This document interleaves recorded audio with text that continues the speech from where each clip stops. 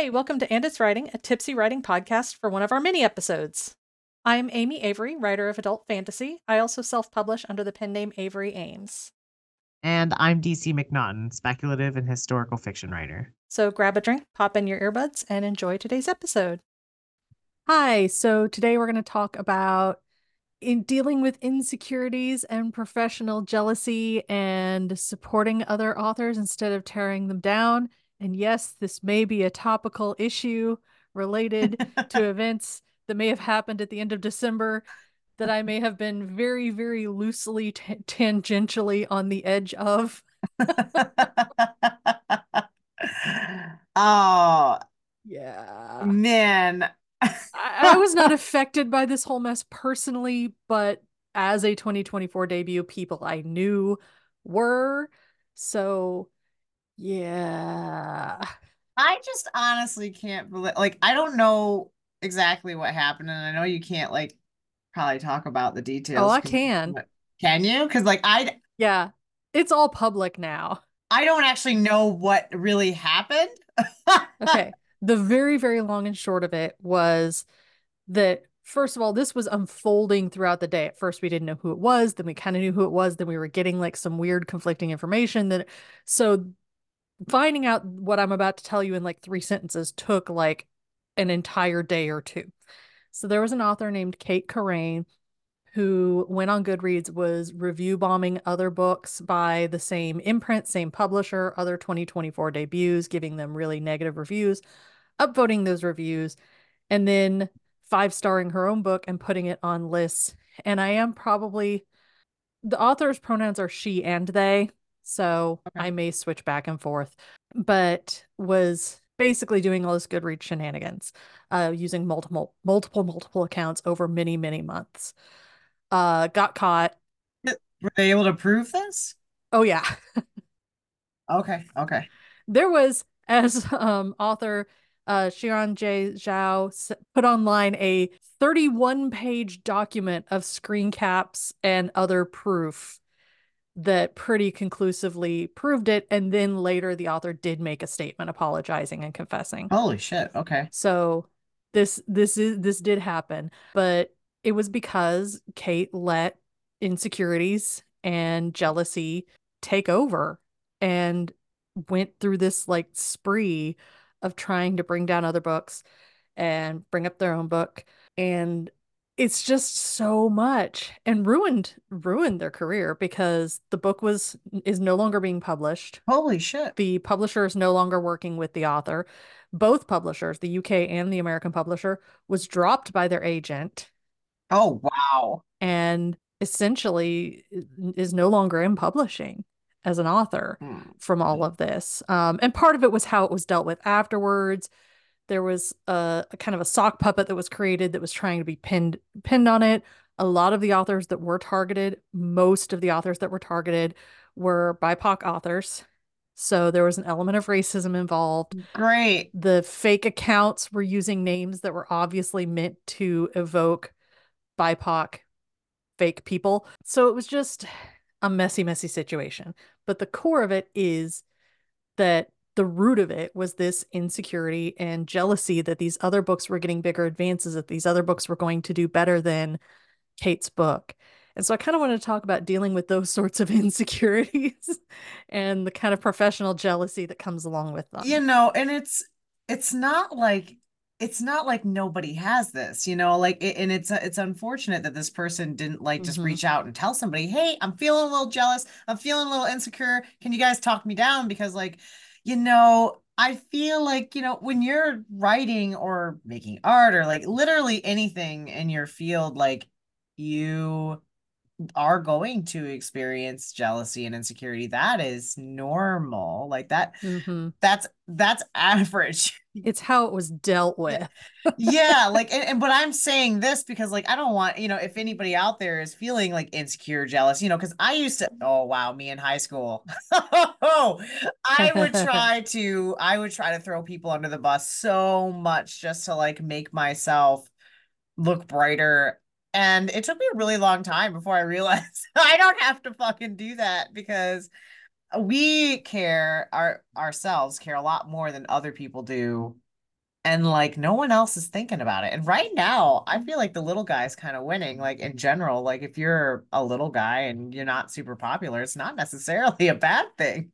Well, I'll admit, I have had these insecurities as someone whose book came out today as of recording. Um, you do see other books that, maybe getting a little more hype from their publishers, or books that have more ads on Goodreads, or these other little metrics. And it's not always specifically those metrics that start causing these doubts. It's the like spiraling from them. Like, well, if my publisher isn't putting that much into my book as they are other books, does that mean they don't believe in my books? Does that mean they're not going to buy more books? And so you start catastrophizing, and that's where it comes from. But it should never come out on those other people. Like, that's something you have to deal with internally, because those are your Yeah. problems. Not, it really doesn't have anything to do with those other people. That's just kind of a little like spur for the insecurities that you have about your own work and your own book. Yeah. Yeah. We do all feel it. Everybody who's in a creative field, especially in a professional manner, is going to see these sorts of things and start going, but what about mine? Does that mean mine is bad? Does that mean it's just, yeah, like what tips do we have for like Uh, handling it? And my biggest tip is to get like a ride or die friend that you can go to and be like, I'm panicking, and have them be like, chill, it's gonna be okay. Let me talk some logic into you. Yeah. I could probably write a book on this because I experienced so much of it when I was younger. Especially because, once the internet got bigger, it was like a big rat race of like who could get popular, who had the most followers here or there. Like it started very early, I think back in like 2003, 2002 for me is when it like, DeviantArt started up and like Mm. it basically like one of my biggest tips is, and I could make a therapy session out of this because, what I do is at least what I started to do was I would ask myself, why am I feeling this? Which helped because I had a friend or two or five to be like, God damn, I'm so mad. Like, and just like blow up. And then they'd be like, hey, like, you're being a little out of hand. And then I'd be like, well, and then I'd be quiet and be like, why am I out of hand? Why is it out of hand that I'm feeling these things? And I'd start asking myself these questions. And I just, it got to the point where the only thing that would really make me feel better was admitting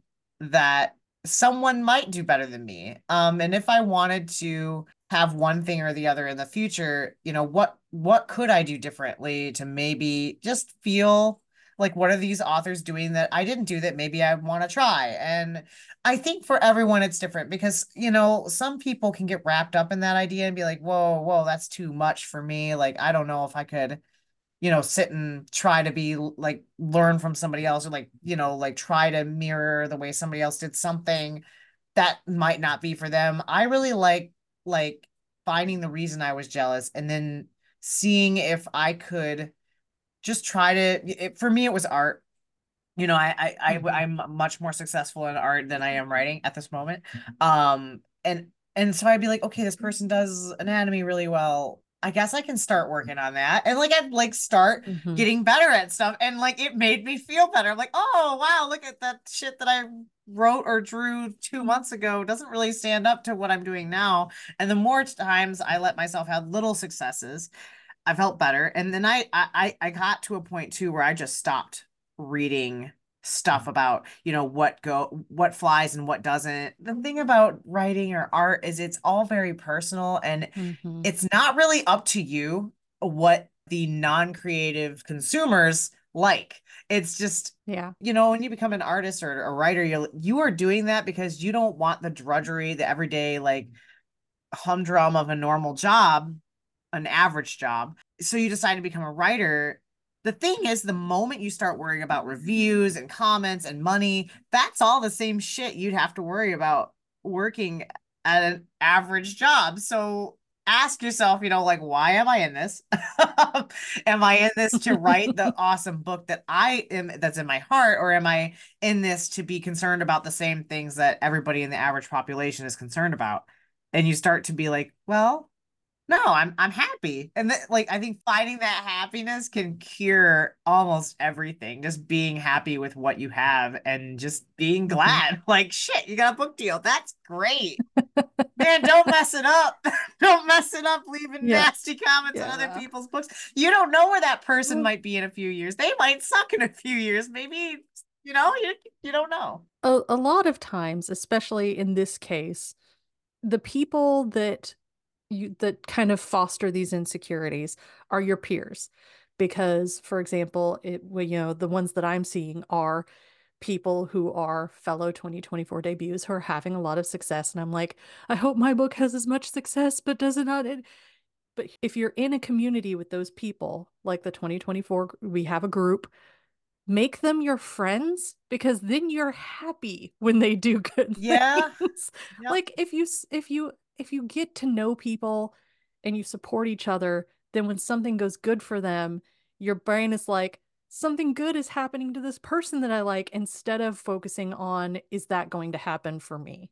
Yeah, exactly. Like, there's really no better way to put it. And like, hey, if they're successful and you're a little bit less successful, they have to deal with the responsibilities of being a successful writer, which means more deadlines, more expectations, more pressure. Like, congratulations on your newborn pressure. I'm so proud of you. Like, It is true though. yeah, it is. And I think that some people like they have never experienced that pressure. And that's like one of those grass is Hmm. always greener kind of issues. It's like it's hard to know what the pressure feels like. You probably want it so bad, and then all of a sudden you have it, and it's just like, whoa, this is not Yeah. great. It's hard to know that you're gonna be that way if you've never experienced it. But yeah, I think that's a really good tip to just be really involved with your community. For me, I just start treating everybody like on the same level. Like it's weird because like I'm always happy, even when I'm not close to someone, like even if there's like a little actor or something that gets like a big movie deal. I'm like, oh, I'm so proud of that actor. I don't like really have to be friends with them to be excited. I just like try to carry optimism around with me like wherever I go. And when I see even a person I don't know experience a good thing, I'm like, oh, that's really cool. Like that's nice. That's nice for them. Because I just when I get friendly with people, I get way too into it. And then I get mad for them too. So I'm a person who's got to keep my boundaries because if anything happens bad to that person that I'm now friends with, I get super emotionally involved. And I will say there is a difference between insecurity and jealousy because the insecurity is like the am I good enough? Is my book going to do well enough? And the jealousy is the well, their book shouldn't do as good. And that's the part you don't want it spilling out onto other people Yeah.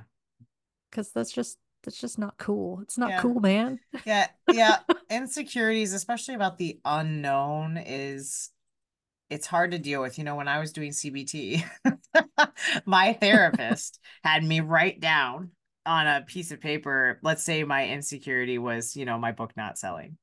So I would have to write down, okay, number one, my book didn't sell. I have to say it didn't sell. And then I have to write well, what's the worst thing that can happen from your book that didn't sell? And then number two would be the worst thing that could happen. And that was, I can't write my book anymore, and my hopes and dreams are crushed, and and I have no money. And then she said, okay, and then what's the worst case scenario of that? That's number three. And then, number three would be like, well, worst case scenario of that is I am starving and on the street. Like, and like the more you kind of did it, like the more you did what's the worst case scenario of that and then that, the more you did it, the more you kind of realized how asinine the initial thought was. You start to realize, wow, this is really bad. Like this is a really big long list of really bad things, and there's no way this is all gonna happen to me because my book didn't sell.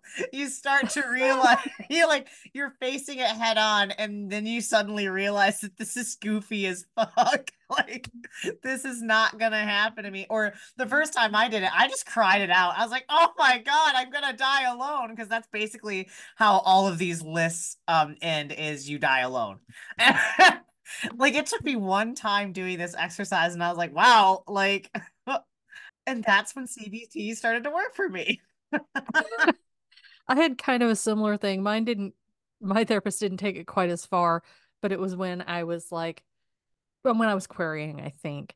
And I was like, I'm never gonna get an agent. What if this book doesn't get an agent? My therapist is like, you're just gonna write another book anyway. And I'm like, that's true. That's true. That's true. It was just like, you just have to try out the next one. She's like, you're not gonna not write another book. And I'm like, okay. Yeah, you're It's like it may right. just take longer.